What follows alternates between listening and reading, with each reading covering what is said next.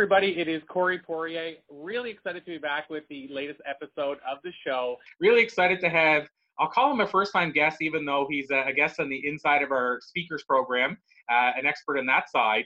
But first-time guest on our show. I just visited his show. So really excited to bring him on board and love all the work he's doing. And we'll get into that. But his name is Mark Mawhinney. And Mark, really excited to have you here today. And I guess I'll get us started by asking you maybe the same question I asked you when we interviewed you as an expert, which is, can you tell us a little bit about your backstory for our listeners who maybe discover you for the first time?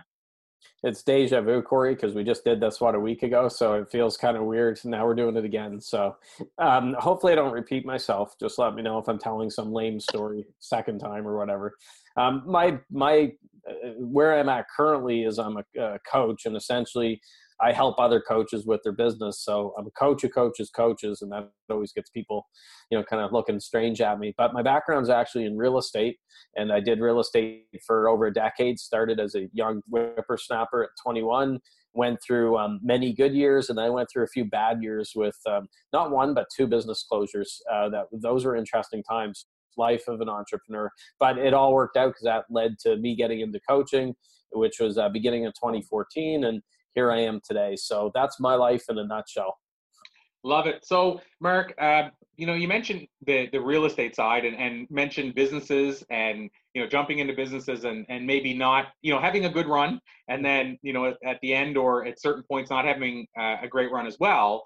How important do you think, and I'm thinking from an entrepreneurial perspective now, how important do you think it is for an entrepreneur to take those risks and to be okay with having those bad experiences? Because as you and I both know, they're going to happen at some point. How okay do you think a person should be with those in terms of learning from their failures? Because I think there's this thought process out there that, it's okay not to fail, or nobody should be left behind. And I think that impacts our ability to deal with failure. And I love how you so embrace, we had some bad times with the businesses and learned some, had some trenches that we were in. I think it's inevitable. I mean, that should be common sense. If you're going into business, there's a risk there. You're not getting a steady paycheck. You don't know where your next meal's coming from. And you're going to get strangers in their parents' basement in Boise, Idaho, throwing hate at you. They don't even know you, eating Cheetos, and they're on their mom's computer. So that's the business in 2017. But, it's interesting. The reason I grew so much through my decade in real estate is that I took chances, and I was constantly rolling the dice. And I went on a really long run where nothing went wrong. I wasn't rolling snake eyes. It was just all win, win, win, win, win. And I started to think, hey, this business thing's easy, And I've made the joke before. I said I felt like by the time I turned 40, I would have a private island and a fleet of jets and, be hanging out with Bill Gates and stuff like that. And then all of a sudden 2009 hit. But even looking back at all those, I don't regret that, because the whole reason I grew so much in real estate was I was taking those chances.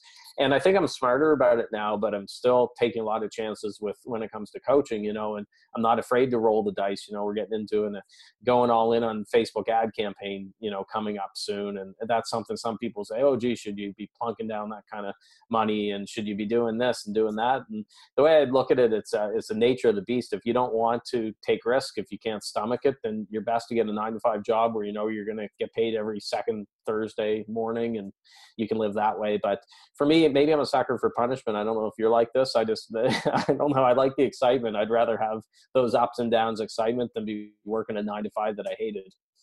Yeah, I'm much the same way, Mark. And I guess even why I asked that and went in that direction is because as a speaker, I appreciate when somebody's willing to share the bad moments as well as the good, because I've learned over the years an audience or listeners or viewers, depending on what the circumstance is, will go along for the ride with you much easier if they feel you're being full disclosure. I find so many people are they're worried about sharing a failure or setback or a mistake because they feel it'll make them look weaker, when in fact I've discovered, probably you see it on the coaching side, it makes you stronger in their eyes. It makes they can identify with you, and they say, well, if Mark had this setback, then it's okay for me to have had it as well. So I just love that you're with your journey, you're full disclosure, and you share those setbacks.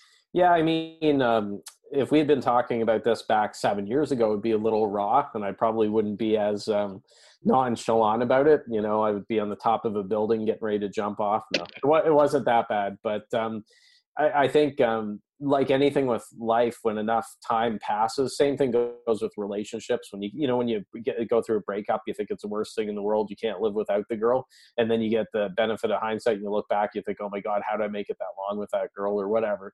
I think it's the same with what happens with our business failures and stuff. And I'm all for failure as long as you learn something from that. And that's the best education you can get, better than any education you can get in any book that's out there. So I've taken the lessons learned from it, and I'm still learning lessons from it even today, many years later. It's helping me with this, and I hopefully will hopefully bypass a lot of the mistakes I made back then, and then help some others bypass similar mistakes. Well, Mark, I want to talk about groups in relation to Facebook. I want to talk about coaching, some of the ways you spend your time regularly. But one of the things that I'd be remiss not to ask you about, because I'm just curious, and I'm sure listeners are, and I always, if I think of something, if I'm wondering about that, I don't want to leave that and have people say, why didn't you ask them about this? You said 2009 was sort of when that happened, and you were talking about real estate. Was that, I mean, we all know what happened in 2008, 2009 with real estate, especially in the US, which carried over into Canada. Was that a part of that for you? Like, was that, when you say that this all happened, was that related to that? It was a part of it. Now, if I'm being honest with myself, I made some mistakes too. So it'd be very easy for me to say, well, the crash happened in the States in '08. And then, you know what they say, the US catches a cold, sneezes, and we catch a cold, right? Because it's just, in Canada, we're affected by everything. That didn't scare me off. I knew what was going on down in the States. And I still looked at my business grow. And I thought, you know what, the timing's right. January 1st, '09 to launch out on my own. So my situation, it was stuck between a rock and a hard place, because I was working with inside a larger brokerage, but I had a team of about 15, and we were covering all our expenses, and we were paying a ton of money to the brokerage, which didn't make any sense, because nothing against it. It was a great franchise and stuff, but we were too big for that brokerage, the way the model went. So we either had to, okay, stay put, not grow anymore and stay there, or go for it and push all in. And I chose to push all in. And unfortunately I pulled Inanna Kournikova. Have you ever heard of that if you're a poker player? No, I haven't actually. Inanna Kournikova is, I hope I don't offend any women or tennis fans that watch it. It's an ace queen. And when you get that in Hold'em as your starting hand, and it looks great, but it rarely wins. So they called it Inanna Kournikova. It looked great. Things looked great for me, and I didn't win. So, yeah, that's what happened. There's a mix of the issues down in the States with the real estate global market crashing. And then our market totally crashed a month or two after we opened the doors for the larger venture. We had just a horrible February where it dropped down. Nobody was buying houses. I was too aggressive with growth. So I was grow, because I'd been that way for 10 years and was opening up offices and, buying ivory back scratchers for the offices. No, it wasn't that bad, but I was hiring like crazy. I was bringing in a lot of new agents. It takes a while to get them up and going. It was just a big, I don't know if this is edited, a big shitstorm thrown in all together, right? And that's what happened. So I could take responsibility. I made mistakes that I would certainly have changed if I could go back and do it. So it's a combination of bad market conditions and then bad market and bad mark. Love that. And Mark, when you say this, you probably heard of Steve Jobs' his commencement talk about joining up your dots. Yes. And there's a show, probably, I don't know if you know David Ralph. Yeah, I've been on that show before. He was actually the 100th guest I had on Natural Born Coaches on my show. He was my 100th. Yeah. Oh, that's so cool. Yeah, and David's got an amazing, great personality. And in fact, we use in my media, let's say my media video, we use one of his comments because he's so humorous. He is, that dry British humor. Yes, and so one of his lines, he said, because of all the stuff that I had done, and it seems like a lot for my age. So he said, either our next guest is 420 years old, or, and I'm like, that's such a great media quote. But anyway, so just in relation to doing a lot in your life at a young age. Anyway, so, but the join at the dots thing, so Steve Jobs, that really spoke to me when I heard his commencement, because I had taken a position years ago with a Fortune 500 company after moving across the country from Eastern Canada to Western Canada. And I had this newspaper before that, and it basically it failed. I mean, rather than belabor it and explain all the details, it failed. And I moved across the country, and I was beating myself up over this failed business because I was young. It was my first business, and of course, I was getting applauded as well before it failed because I was so young running the business. And I got this job at this Fortune 500 company and had a good run of success there, and it led to a lot of the other things. And so I had to reflect while I was in that job a few years later as to why I got the job. And the general manager, who I'm still friends with to this day, said, Corey, we had 178 applicants and we hired you. So I'm like, well, why? And so he said, well, there were two reasons. One, I knew that you were moving across the country, so you basically had to succeed or you had to go back home with your tail between your legs. Whereas if I hire somebody locally, they can just say, I'm done and leave. So that was one thing. And he had just moved from, listeners from Canada will know this, but from Winnipeg to Edmonton. So he was new there too. And he said, I can't go back home either. So that was one thing. But the second thing, which is probably for him, is he said, I saw that at 19 years of age, you launched a business. And it was a unique business that he hadn't heard of before, somebody launching. But you launched this unique business at a young age. And he said, anybody who's willing to do that can survive in making cold calls, because that's what I would be doing. Yeah. And so long story short, if you looked at my dots, you could say, well, that newspaper that failed was a big part of who I became. And I wouldn't be probably even sitting here where I am today if I didn't have all those dots. So I'm sure for yourself, even though you said you're going full bore, maybe buying the ivory back scratches and then going, what are we doing? And I'm sure there was, like you said at the time, you might beat yourself up, but it seems like you really have found your niche and your love and your passion now. And if that's the case, that wouldn't probably be possible without you going so hard with the real estate. Is that a fair statement? If that hadn't happened, I would have been probably a miserable real estate agent today. And this isn't to knock real estate. I had a lot of great years, but let's be frank, I haven't met a lot of happy real estate agents. It's a tough life. You got your phone up to your ear 24/7. You feel like you're on call. You're working 7 days a week, and you don't get to see your loved ones much. And it's not a good life balance, really, and a work-life balance. So I would still be doing it because the problem I had was I conditioned myself to thinking, hey, I'm a real estate guy, Mr. Real Estate, because that's all I did right out of university. And I hadn't considered other things because coaching wasn't even around like it is today back then. So it reminds me of Robinson Crusoe in that book. Actually, Maxwell Maltz talks about this in Psycho-Cybernetics, but he tells a story when Robinson Crusoe landed on that island, shipwrecked. He set up camp on one side of the island. And then when he got exploring the island later, the other side of the island was much better for food, vegetation, shelter, like 10 times better. So any person, would normally go to that better side of the island would have been much better, but he didn't want to leave where he landed because he was used to being there. And that story shows how much humans hate change. Even if something is better on the other side, they stay on their side of the island. Could be a bad job, bad relationship, bad business, bad anything, because they just don't want to change. So it took time for me to realize it. Now when I look back and join up my dots and look back at it, I'm like, man, I'm glad now I'm not glad the way they ended because it was a messy, closure. I didn't burn bridges. I took a friggin' bazooka and exploded bridges and, all that stuff. But I still wouldn't change the path to coaching. And it's made me a better coach too. I can be more empathetic and I can definitely relate to my clients a lot better because I've had those sleepless nights not knowing how I'm going to make payroll and dealing with people wanting to kill me and all this other stuff. Get that totally, Mark. And so, I want to ask you before, because this just triggered sort of in my head, and I'll explain why I want to ask this. And then I want to dive into coaching and groups like I mentioned. But, when you think about coaching, and you had said it wasn't as big a thing back then, something I don't know if I mentioned to you in our last interview, but I want to mention to you today, because I noticed that when people add me on Facebook, LinkedIn, what have you, I always look at what's their career, what's their, I look in personal life, but really what's their career just to see how I identify with them. And I'm seeing more now than ever before the term coach with their name. So it seems to me, and I think I can say this quite confidently, there's more coaches. We'll say that field, there's more people in that field, it seems like, or it's such a growing field compared to other fields that it seems like almost every name you see has a coach behind it somewhere. And so my question out of that, and I think this relates to entrepreneurs and coaches both, but you've been able to stand out, and obviously having the coaching jungle probably helps that. But can you share with us a couple insights, Mark, about how somebody in your experience can stand out now in a time where everybody seems to be kind of competing for the same piece of the pie? Hmm.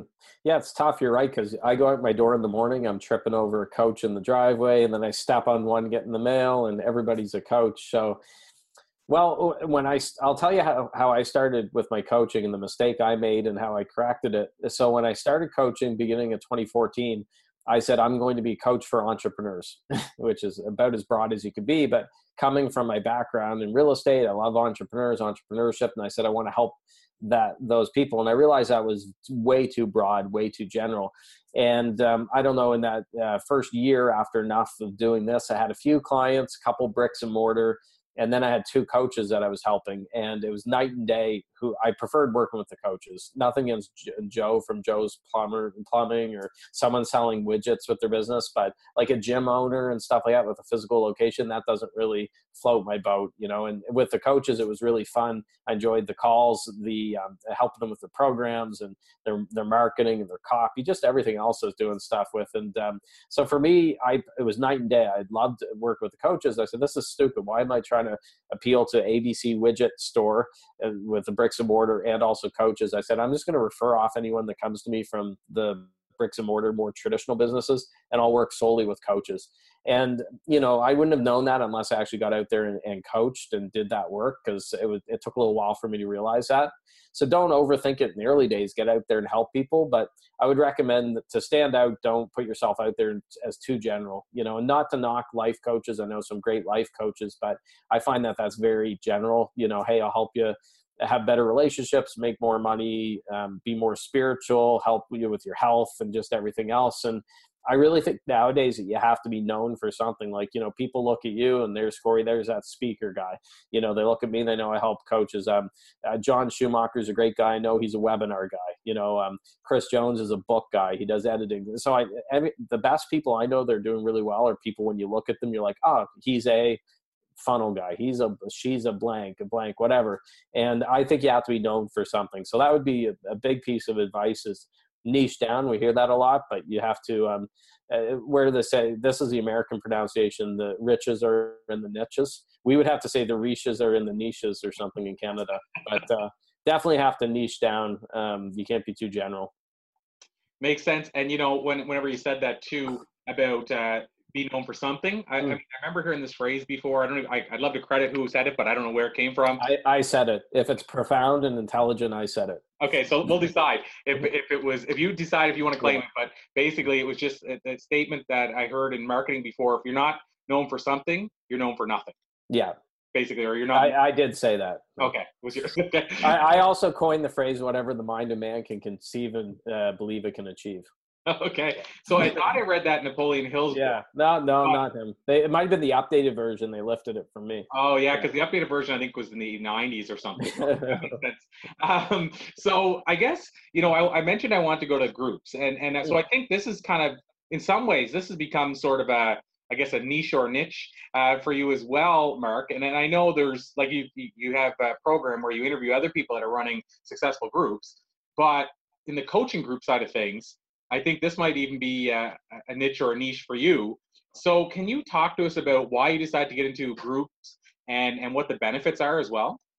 Yeah, it's interesting because this wasn't planned, but a few topics have popped up, or themes in my business that I talk a lot about now and have programs for and stuff. And one of them is Facebook groups. Email marketing has popped up unexpectedly because I started doing daily emails to my list last year. And now all of a sudden I'm talking about that a lot with interviews and, you know, and things. So to make a long story short, I started a Facebook group years ago for past guests in my podcast. So I launched my podcast November 2014. It was a daily show back then. Now it's weekly. But I said, hey, it'd be cool to have a Facebook group for anyone who's interviewed on the show. I'll throw them in there. So after enough time of doing that group, that was only for past guests of Natural Born Coaches.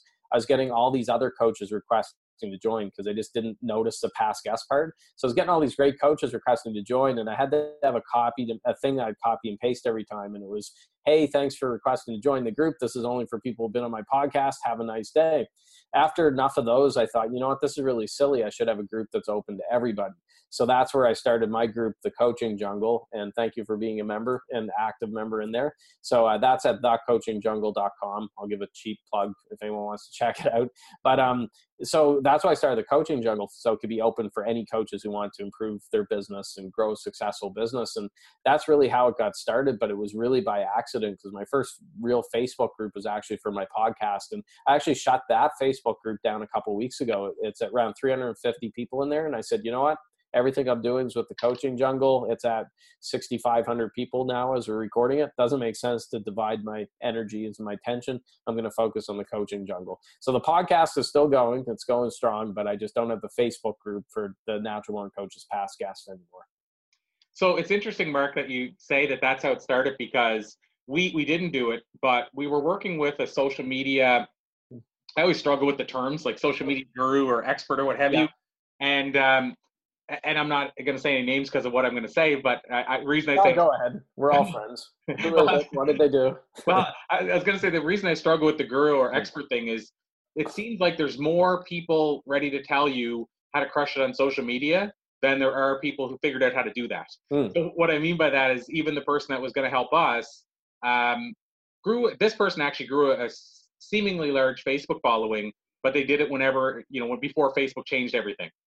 And so they're saying, we're going to show you how to get massive engagement. And then you go to their page and they don't have massive engagement. And you go to their link, Instagram, and they have less than you, and Twitter, and they have less than you. And I don't even have a large following on them. So anyway, the point being is that, so I struggle with saying that term, but one of the things she suggested that I now maybe wish I did, but maybe I wasn't meant to because of what you just said, was she suggested that what we should do for the show was start up a Facebook group with past guests. And we never did it. And I always sort of beat myself up. Why didn't I do this? Why didn't I do this? And now I bought your your group program, and we're about to, once our launch is done for the speaking program, we're about to dive in. And so maybe I wasn't meant to, because maybe I'd be shutting it down now anyway. And I wouldn't have had the knowledge of keeping people engaged, because that's, like you said it, I think in the program, but I know it to be true as well, is you see more Facebook groups and fan pages that are dead in the water than you do engaged like yours, or like we talked about Podcast for Paradise, or some of those pages that are really engaged.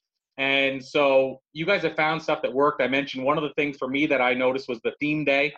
So there's these things that obviously are best practices that most people aren't doing. So maybe I would have had this group that was dead in the water, and those guests I brought on at the time may go, well, I'm not going to jump back in because, we were already in this and nothing happened. So maybe it was meant to be. But anyway, it's kind of interesting you say that's how it got started, because we almost did. And for whatever reason, I can't say why. I think it was just I looked at the work involved and said, if I don't know if we're going to have engagement, because I was already kind of bothered by having thousands of people on my fan page and little engagement.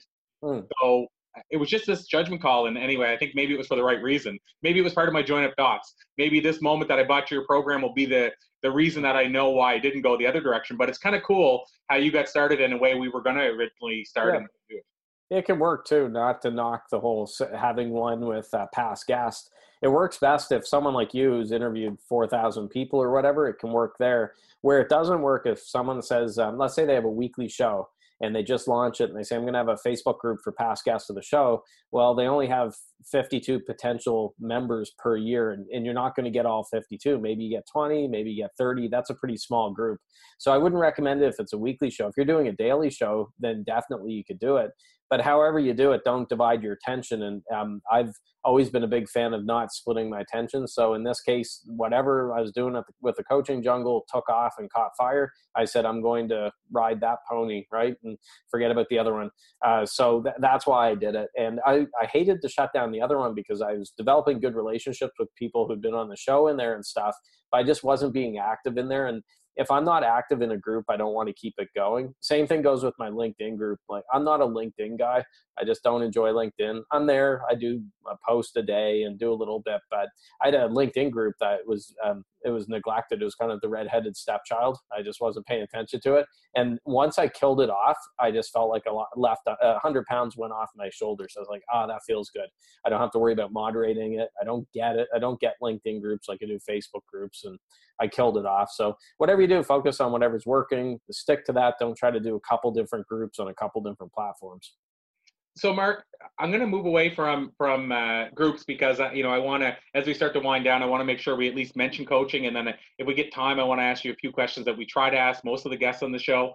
But the groups, just to finish that off, I know we can't do it justice, in a short interview, especially where we're only covering it as even 10 minutes of the interview. But if listeners are saying, you know what, I wonder if building a group for leads or whatever the reason they want to build a group might be for them, where would you direct them? Because I know myself, like I said, I dived into your program. Well, I bought the program and it's on the back burner because I know once the launch is done, that's when we're going to focus on it. Like yourself, I try not to divide my attention. But where would you send them if they want to learn more about your expertise in the world of building Facebook groups, if they think that might be a possible business strategy for them? Well, I won't give the actual link. I'll get you an affiliate link. Okay. So that way you got to buy Ivory back scratchers. You got a new baby coming and stuff. So full disclosure, Corey will get paid. If you want to put the link on your show notes page, you can retire and go off to your island with it. But my main page is naturalborncoaches.com, and it's a group gold program is the name of the program, but we'll get you the link so you can make a few dollars, and it doesn't change the price of it. People pay the exact amount, but if you want to support Corey, go to the affiliate link. Okay, awesome, Mark. And it's funny because I don't own it, but I get to live on an island, which is kind of cool. It's just not the same island that you're talking about. We'll talk about Anne of Green Gables for the rest of the interview. Yeah, and what's funny is as you know, with PEI in the summer for about 3 months a year, you kind of live in an island paradise. The only problem is if you live here year round, you got to get beat up the rest of the year. It's an awesome. I've been to PEI several times in the winter, and it's like night and day compared to in the summer. It's this utopia. The birds are chirping, the grass is green, the sand is red, and it's just beautiful. But then I've been there before in like February, and I'm thinking, okay, time to leave the island. We're gonna go. And I think I've only been there once or twice in the winter, but it's a different spot. Beautiful province all year round, but it's a magical place in the summers for sure. Absolutely. So, Mark, I mentioned I wanted to ask about coaching really quickly. I wanted to ask you two sides of coaching. So one is on the side of why. So I'm thinking entrepreneurs that are listening who coaching may not be their fit, that may not be the direction they go with their career, but maybe I'm wondering if you can make the case for or tell us why we should have a coach. And then maybe I'll ask you about somebody who may be interested in coaching as a career. But first and foremost, why do you think people should have a coach? Well, I think regardless how motivated you are and how good you think you are at keeping yourself accountable, you're always going to be missing stuff that a second pair of eyes could have helped you find or help you see. So perfect example, for years in real estate, I was approached several times by coaches, even though it wasn't as big back then. And I thought, why do I need a coach? Look at how well I'm doing. I'm doing awesome. I should be coaching you now. So I just said, no, thanks. And then the business closure came around and I'm like, man, if I'd had a coach, maybe that would have helped things because that person would have said, pointed out some things I really should have seen. So regardless of how good you are, it does help to have someone away from the situation. A coach is less, a coach is committed. They want you to succeed, obviously, but they're not in the thick of things if you're going through something, so they can look at it a little bit more objectively. So I think that helps why you should have a coach. And it's just human nature. We do better accountability if we have somebody watching over our shoulder. It's difficult if you don't have that person or that sort of whatever keeping you accountable, then you're going to slip up a little bit. You're not going to be as good, as disciplined as you could be. So huge fan of coaching because coaching got me back on my feet, man.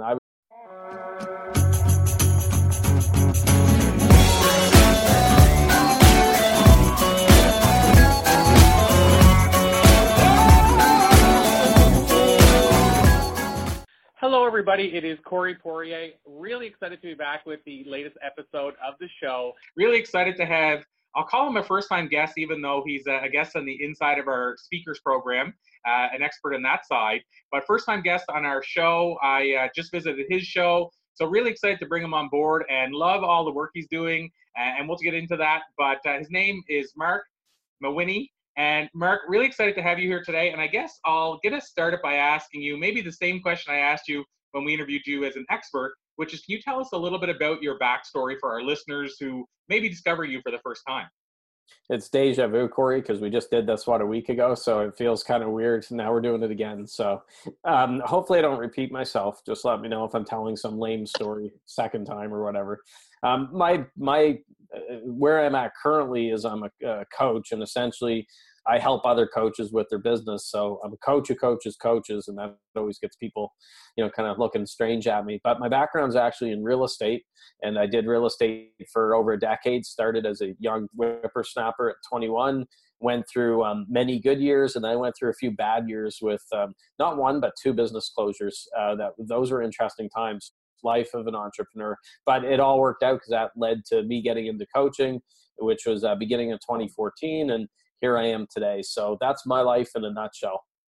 Love it. So, Mark, you mentioned the real estate side and mentioned businesses and, jumping into businesses and maybe not, having a good run. And then, at the end or at certain points, not having a great run as well.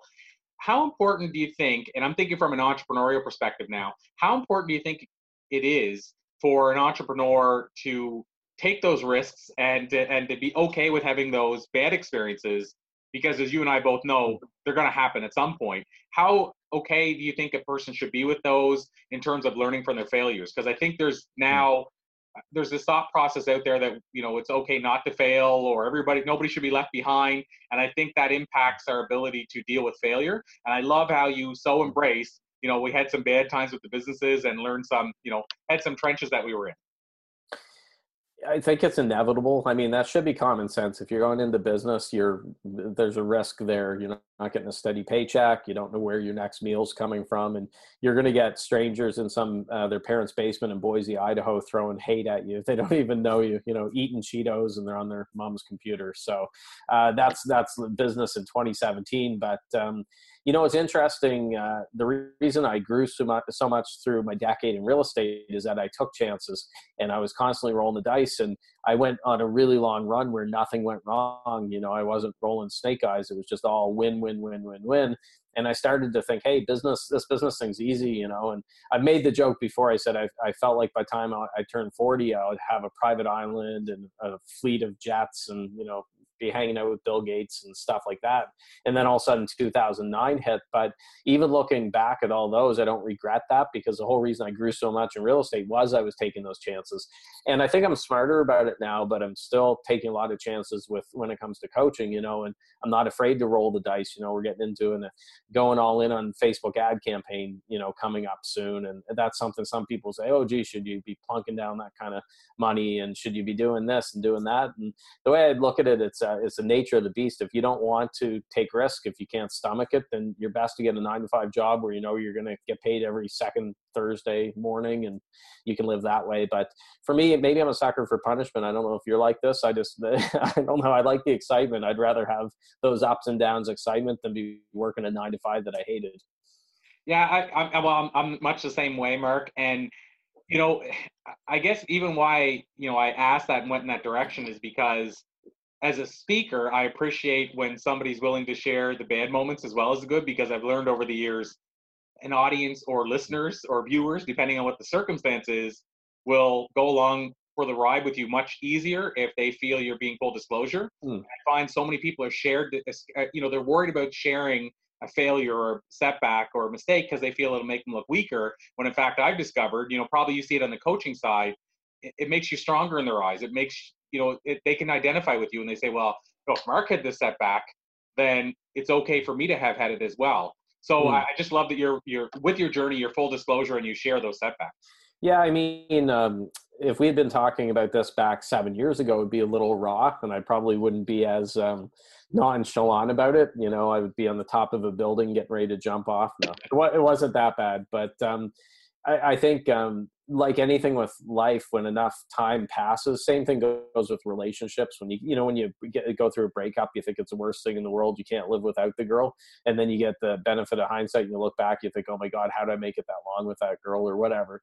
I think it's the same with what happens with our business failures and stuff. And I'm all for failure as long as you learn something from that.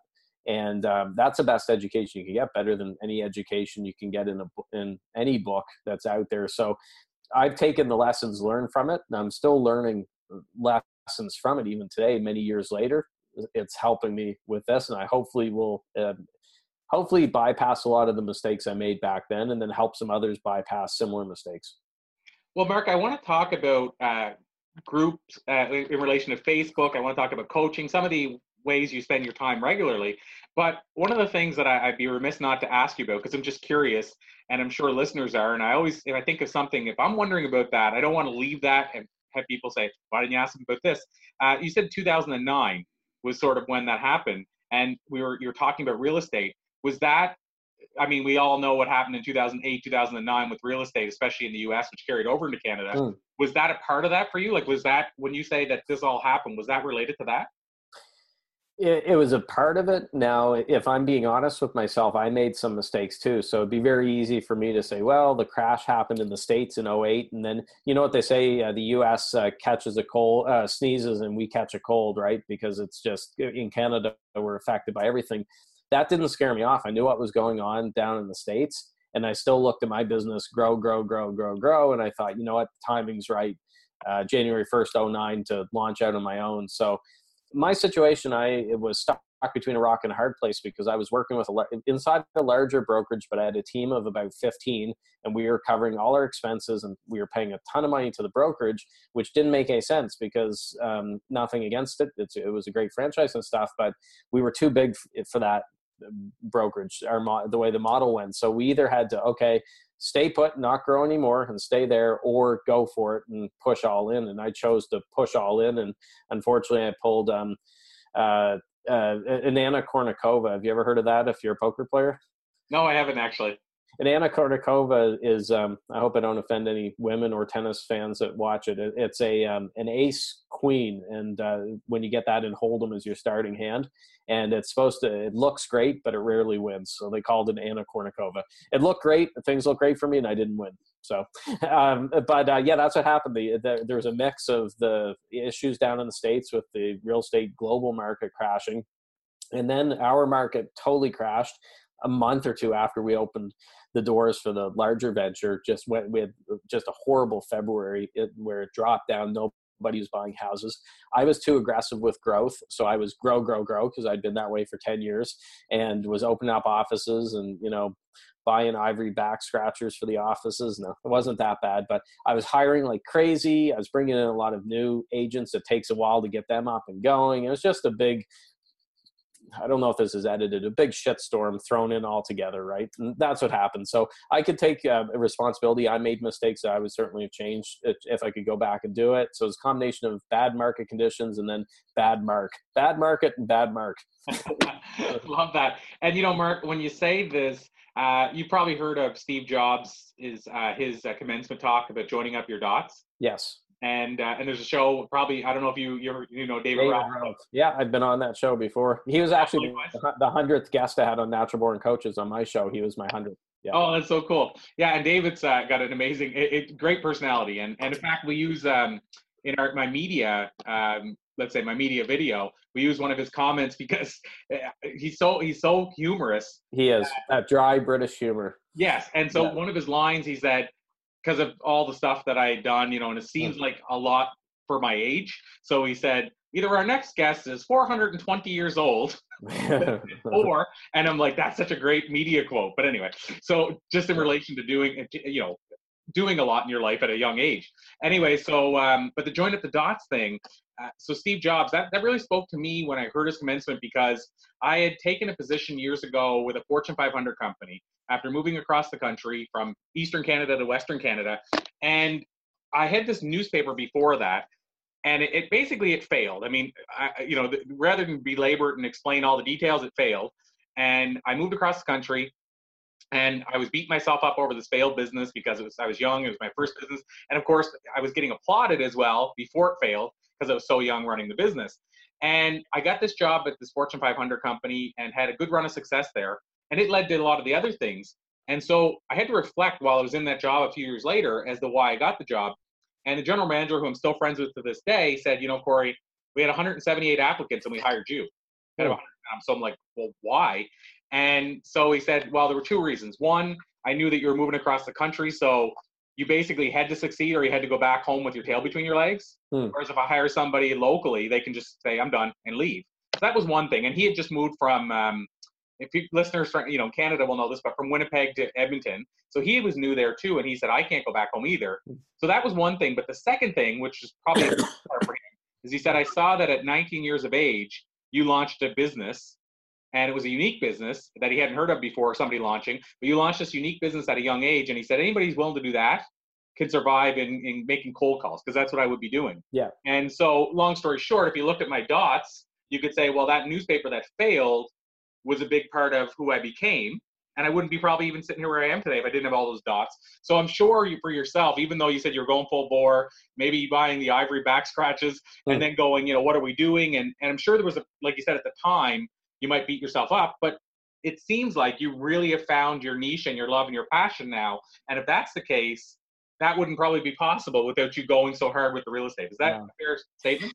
If that hadn't happened, I would have been probably a miserable real estate agent today. And this isn't to knock real estate. I had a lot of great years, but let's be frank, I haven't met a lot of happy real estate agents. It's a tough life.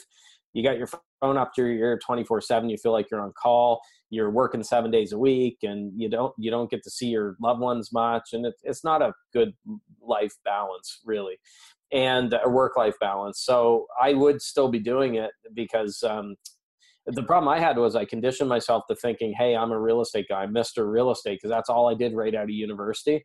And I hadn't considered other things because coaching wasn't even around like it is today back then. So it reminds me of Robinson Crusoe in that book. Actually, Maxwell Maltz talks about this in Psycho-Cybernetics, but he tells a story when Robinson Crusoe landed on that island, shipwrecked. He set up camp on one side of the island. And then when he got exploring the island later, the other side of the island was much better for food, vegetation, shelter, like 10 times better. So any person, would normally go to that better side of the island would have been much better, but he didn't want to leave where he landed because he was used to being there. And that story shows how much humans hate change. Even if something is better on the other side, they stay on their side of the island. Could be a bad job, bad relationship, bad business, bad anything, because they just don't want to change. So it took time for me to realize it. Now when I look back and join up my dots and look back at it, I'm like, man, I'm glad now I'm not glad the way they ended, because it was a messy, closure. I didn't burn bridges. I took a friggin' bazooka and exploded bridges and, all that stuff. But I still wouldn't change the path to coaching. And it's made me a better coach too. I can be more empathetic, and I can definitely relate to my clients a lot better, because I've had those sleepless nights not knowing how I'm going to make payroll and dealing with people wanting to kill me and all this other stuff. Get that totally, Mark. And so, I want to ask you before, because this just triggered sort of in my head, and I'll explain why I want to ask this. And then I want to dive into coaching and groups like I mentioned. But when you think about coaching, and you had said it wasn't as big a thing back then, it's something I don't know if I mentioned to you in our last interview, but I want to mention to you today, because I noticed that when people add me on Facebook, LinkedIn, what have you, I always look at what's their career, what's their, I look in personal life, but really what's their career, just to see how I identify with them. And I'm seeing more now than ever before the term coach with their name. So it seems to me, and I think I can say this quite confidently, there's more coaches, like we'll say that field, there's more people in that field, it seems like, or it's such a growing field compared to other fields, that it seems like almost every name you see has a coach behind it somewhere. And so my question out of that, and I think this relates to entrepreneurs and coaches both, but you've been able to stand out, and obviously having the coaching jungle probably helps that. But can you share with us a couple insights, Mark, about how somebody in your experience can stand out now in a time where everybody seems to be kind of competing for the same piece of the pie? Yeah, it's tough. You're right, because I go out my door in the morning, I'm tripping over a coach in the driveway, and then I step on one getting the mail, and everybody's a coach. So, well, I'll tell you how I started with my coaching and the mistake I made and how I corrected it. So when I started coaching beginning of 2014, I said, I'm going to be a coach for entrepreneurs, which is about as broad as you could be. But coming from my background in real estate, I love entrepreneurship. And I said, I want to help those people. And I realized that was way too broad, way too general. And I don't know, in that first year after enough of doing this, I had a few clients, a couple bricks and mortar.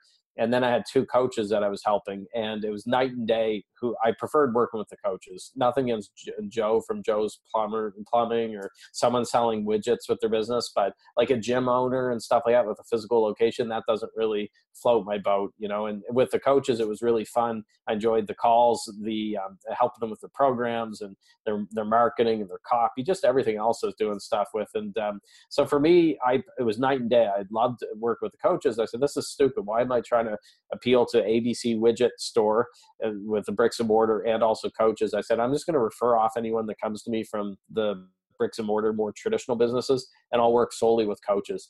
And, you know, I wouldn't have known that unless I actually got out there and coached and did that work, because it took a little while for me to realize that. So don't overthink it in the early days. Get out there and help people. But I would recommend to stand out. Don't put yourself out there as too general, you know, and not to knock life coaches. I know some great life coaches, but I find that that's very general. You know, hey, I'll help you have better relationships, make more money, be more spiritual, help you with your health and just everything else. And I really think nowadays that you have to be known for something. Like, you know, people look at you and there's Corey, there's that speaker guy. You know, they look at me and they know I help coaches. John Schumacher is a great guy. I know he's a webinar guy. You know, Chris Jones is a book guy. He does editing. So the best people I know they're doing really well are people, when you look at them, you're like, oh, he's a funnel guy. She's a blank, whatever. And I think you have to be known for something. So that would be a big piece of advice, is niche down. We hear that a lot, but you have to, where do they say, this is the American pronunciation, the riches are in the niches. We would have to say the riches are in the niches or something in Canada, but definitely have to niche down. You can't be too general. Makes sense. And, you know, whenever you said that too, about be known for something. I mean, I remember hearing this phrase before. I'd love to credit who said it, but I don't know where it came from. I said it. If it's profound and intelligent, I said it. Okay, so we'll decide if you decide if you want to claim it. But basically, it was just a statement that I heard in marketing before. If you're not known for something, you're known for nothing. Yeah. Basically, or you're not. I did say that. Okay. Was your okay. I also coined the phrase, whatever the mind of man can conceive and believe it can achieve.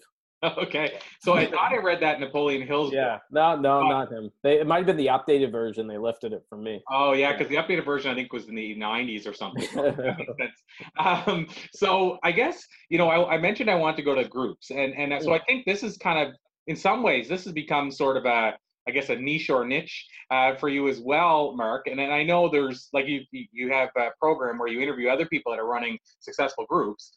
But in the coaching group side of things, I think this might even be a niche or a niche for you. So can you talk to us about why you decided to get into groups and what the benefits are as well? Yeah, it's interesting because this wasn't planned, but a few topics have popped up, or themes in my business that I talk a lot about now and have programs for and stuff. And one of them is Facebook groups. Email marketing has popped up unexpectedly because I started doing daily emails to my list last year.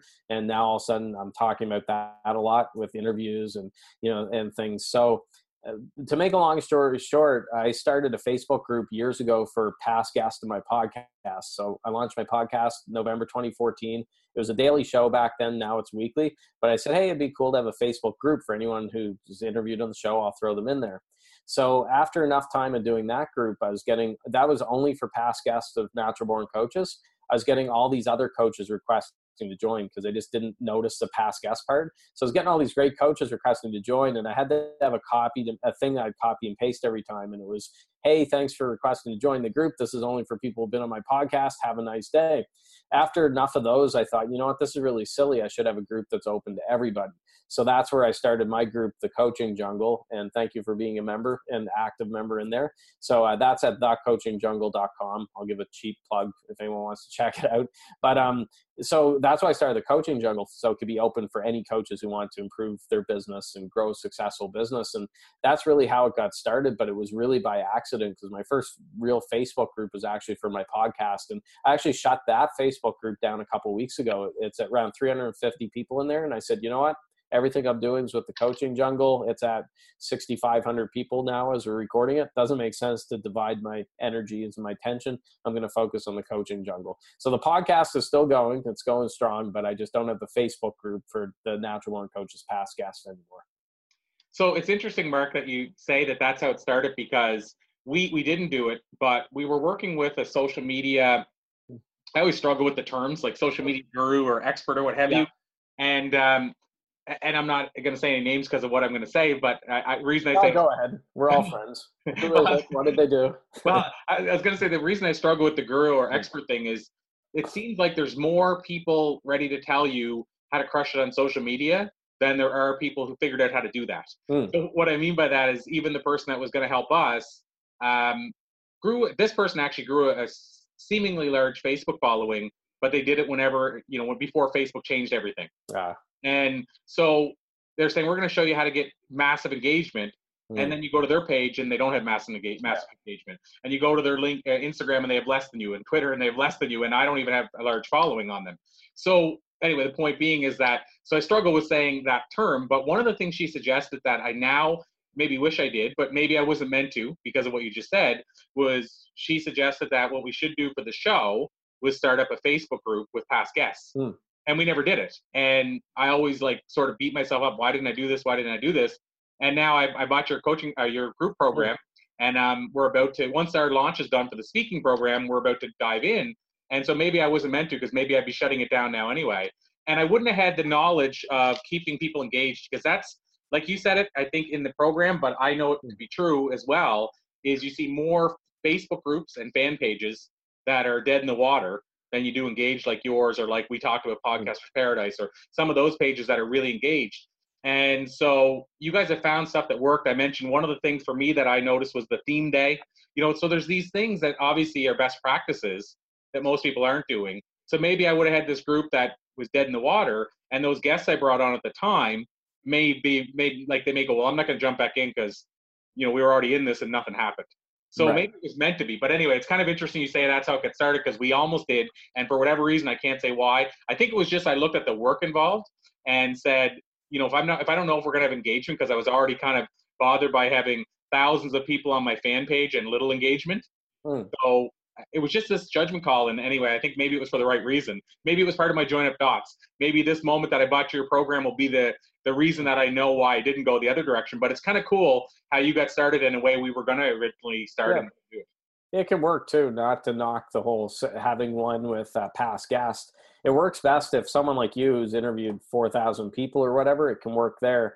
Where it doesn't work, if someone says, let's say they have a weekly show and they just launch it and they say, I'm going to have a Facebook group for past guests of the show. Well, they only have 52 potential members per year, and you're not going to get all 52. Maybe you get 20, maybe you get 30. That's a pretty small group. So I wouldn't recommend it if it's a weekly show. If you're doing a daily show, then definitely you could do it. But however you do it, don't divide your attention. And I've always been a big fan of not splitting my attention. So in this case, whatever I was doing with the coaching jungle took off and caught fire. I said, I'm going to ride that pony, right? And forget about the other one. So that's why I did it. And I hated to shut down the other one because I was developing good relationships with people who'd been on the show in there and stuff, but I just wasn't being active in there. And if I'm not active in a group, I don't want to keep it going. Same thing goes with my LinkedIn group. Like, I'm not a LinkedIn guy.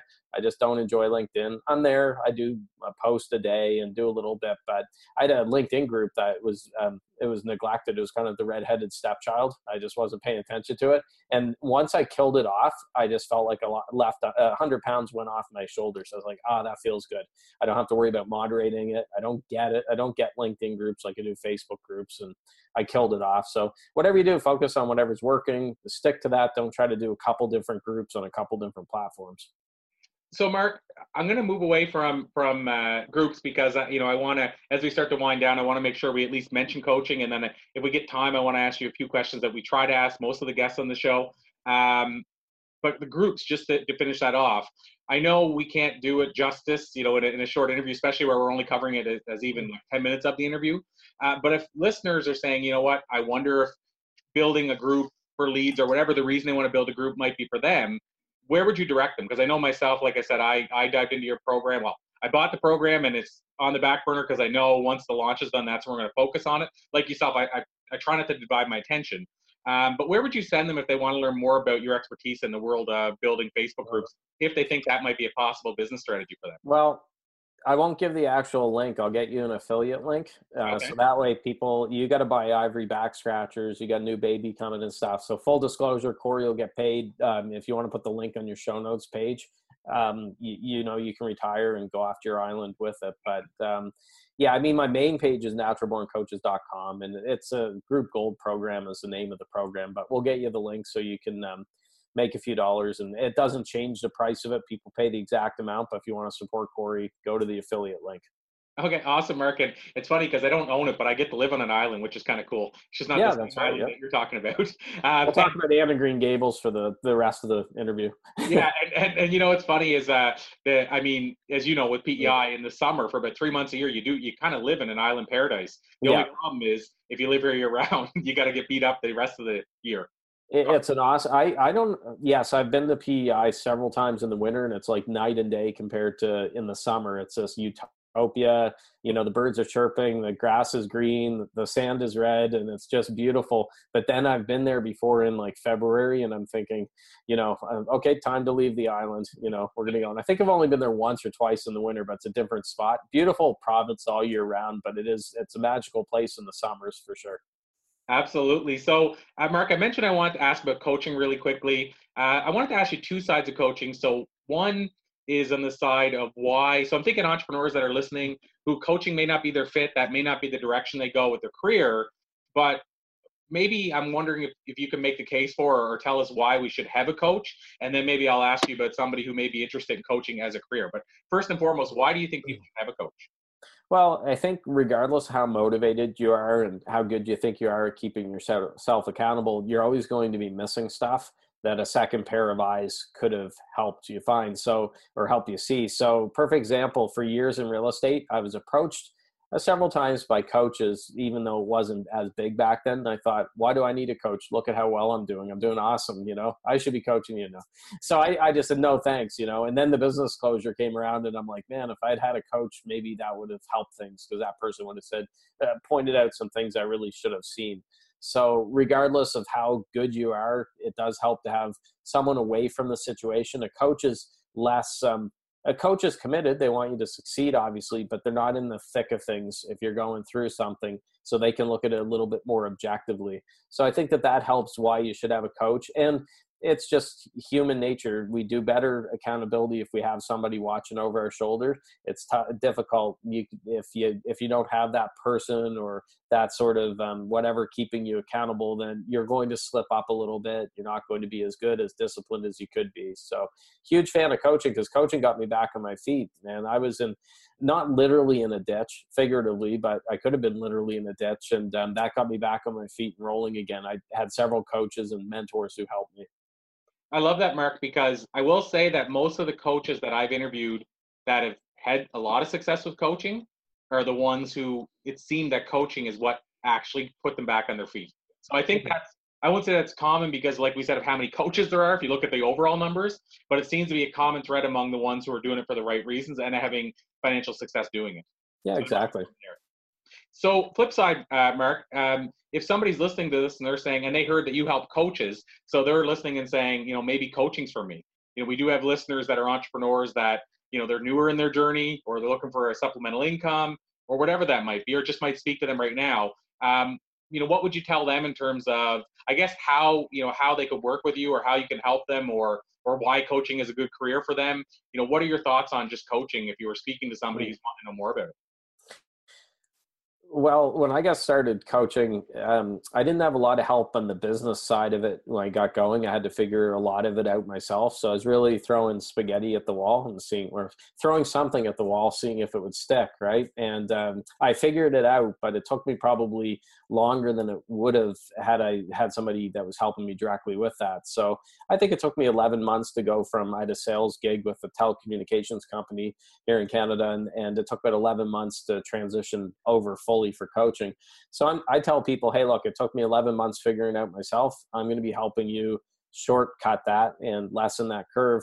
And if it took me 11 months, it's not going to take you 11 months. Now, I don't promise it's going to take a week either, but I've had people who've, you know, transitioned over from 9 to 5 in 3 months, you know, and in 5 months and 2 months and so on. So it does take a little bit of time, but I can help them skip past a lot of those pitfalls a lot of new coaches fall into. So that would be the big advantage for me, is I don't give any fluff or BS and stuff like that. My goal, here's my philosophy, is with every client, I pretend that my success hinges on their success. So if they do very well, they become successful, I have everything that I want. If they fail, then I'm living in a cardboard box under a bridge somewhere and I'm miserable. And that motivates me to say, hey, I got to make sure I do a good job with this person as well. I love that, and I think that visualization is probably a powerful exercise. So that's probably a takeaway for somebody listening to this right now as well. Maybe a way to drive yourself, to say, if I don't deliver for clients, if I don't, as Zig Ziglar said, help everybody get what they want so that I can get what I want. Then the end result could be me living in a cardboard box in a ditch. So I think that's really good motivation if you're good at visualization. Mark, I promised I'd end with a few quick questions. You don't have to answer them quickly. I just we used to ask this as a succession of questions, and then we'll just ask how we can learn more. So before we go there, I guess the first question out of that is passion. Our title of our show is called Conversations with Passion. So what are your thoughts on this word passion? So, I mean, I can ask you how important you think it is, but some people struggle with even the word passion. Some love it, some don't. What are your thoughts on passion? And if you are big on it, do you think it's important for a person to find it? Yeah. So a perfect example, a friend of mine used to be a business broker, and he was selling a bird store, which had great numbers, had amazing numbers, very profitable, but the people were just at that age that they want to retire. And he had all these people contact him because he was selling the business for them. And what he asked them, he said, what do you think of birds? Do you love birds? And some people kind of like, well, no, I don't love birds, but I'm an entrepreneur, and that thing I'd like to do it. The numbers look good. And he would say to them, this isn't for you, because part of the reason the business was successful with the original owners was that they were there 7 days a week. People could feel how passionate they were about birds. They were talking to customers about everything about birds, which I'm not a bird fan, so it wouldn't be for me. But his point was someone else could buy that business and they could run it into the ground because they're not into birds, and people could sense that. So there's a perfect example of how passion can definitely help things. But I say passion is the ultimate energy drink. So do you remember those little 5-hour energy drinks? You've seen those shots? Yeah. Beginning of 2017, for my resolution, I said I'm going to stop drinking them, because I used to drink one a day, because I'm not a coffee drinker. I don't drink caffeine. I got Sprite here, full disclosure. But I said I'm going to stop 5-hour energy drinks. But I don't really need energy drinks because I love what I'm doing and it doesn't feel like work. And I like getting up at 5 o'clock. I like starting to work at it. I work at it in the evenings and everything. If I hated this, it would be painful. I'd be like, oh God, I got to go talk to that Corey guy, now and do an interview. Oh God. So I say passion is the ultimate energy drink. Love that. We can trademark that. We'll put it in a can and we can sell it for $10 a can or something. I love that. Well, and it's funny because such a similarity, but I have a talk, and I haven't delivered it enough recently. I should get back into it because I really enjoyed delivering the talk, but it was a talk called Fueled by Vitamin P. And I said that P was that's the vitamin you can't buy in the store. You can't buy vitamin P in the store, but it might be the most powerful vitamin you'll ever take. The idea of discovering your passion. But I've thought about changing it to purpose, because like you said, passion's become a cliche, but I haven't heard many people negatively view that finding your why or purpose yet. It'll eventually get there too, probably. Yeah. That's one of those words that's overused. So that's why I wanted to ask you. So, Mark, the last official question, because I want to make sure we find out how we can connect further with you. But the last official question, probably my favorite question to ask guests that we bring on, is if you were able to sit across from an 18-year-old Mark and give him one piece of life advice based on what you've learned since, and you can go to 16 if you prefer, whatever age you think you'd like to share that insight with them, what do you think you might tell him? Boy, I tell him buckle up, probably. I don't mean in cars, although that's a good advice too. But yeah, I would tell 18-year-old Mark that it's not the end of the world. You've heard the book, who's it, Robert Carlson, Don't Sweat the Small Stuff. I think it's Robert Carlson. Don't sweat the small stuff. And I look at things that happened after that business closure, which seemed like the end of the world. And now I can't even remember some of the names of people involved and stuff, which shows how important it really was. In the grand scheme of things, it wasn't important. So that's what I would tell them. Hey, you're going to hit some bumps in the road and some challenges. It's not the end of the world, and just keep going through them. Again, there's another cliche is keep on trucking. But there's I always remember a great acronym by, I think Robin Sharma had in one of his books was KMF, keep moving forward. And I always said entrepreneurs should tattoo that somewhere on their body. I think that should be required for any entrepreneur. I love that. And I've read most of Robin's books, and that really sounds familiar. Now I'm going to have to go back in and find it. Because pretty sure, what is it? The Leader Without a Title, or Who Had No Title? Pretty sure it was that book that it was in. Yeah. Leader Who Had No Title. Yeah. Business Fable. And yes. Yeah, and a great book. So awesome stuff. So there's a little plug for Robin Sharma as well. You're not related to him, are you? I was thinking maybe you guys were brothers or something. No, we have the same haircut, but not related. But yeah, so Mark, I guess the very last question, and I know you in the show's notes, you were nice enough you mentioned to give us a special link, and you mentioned how people can find it about the group. Is there anything else you would, I guess we'll say drop to tell people how they can connect with you further? Sure. So with the group, what I'll do is this isn't enough for people to retire on, but if I'll do up a promo code that you can put on the show notes page for anyone listening. So we'll do a 20% discount for anyone buying that program. So it's normally $297. That'll take off whatever $60 or whatever US with it, and we'll do up a promo code. Probably. I think you and I were talking about that. We'll set it up for the show notes page. So I thought I'd mention that. And then best spot's Natural Born Coaches to connect with me, naturalborncoaches.com or The Coaching Jungle. I'm in there quite a bit, so you can swing on in, thecoachingjungle.com. I love that. Swing on in. Yeah. Is that your tagline yet? It should be. I got to go trademark it. No, but you saw the new branding, which had a cartoon Mark and a little Tarzan outfit swinging on a vine. So I love that cartoon. So you want to add that as your phrase, swing on in. I love exactly. It. Awesome. Well, Mark Mawhinney, this has been an absolute pleasure. Thank you so much. I'll call it a to be continued, even though I did that last time, because I'm sure we're going to have another interview down the road. But thank you so much. I think this is going to be, for the right person, this could be transformational. So thank you for making that possible, and thank you for joining us today. Yeah. Well, thanks, Corey. I had fun.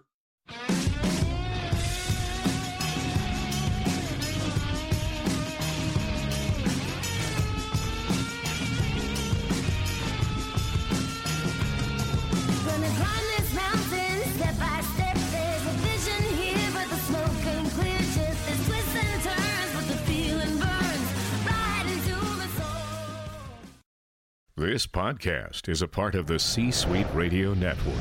For more top business podcasts, visit c-suiteradio.com.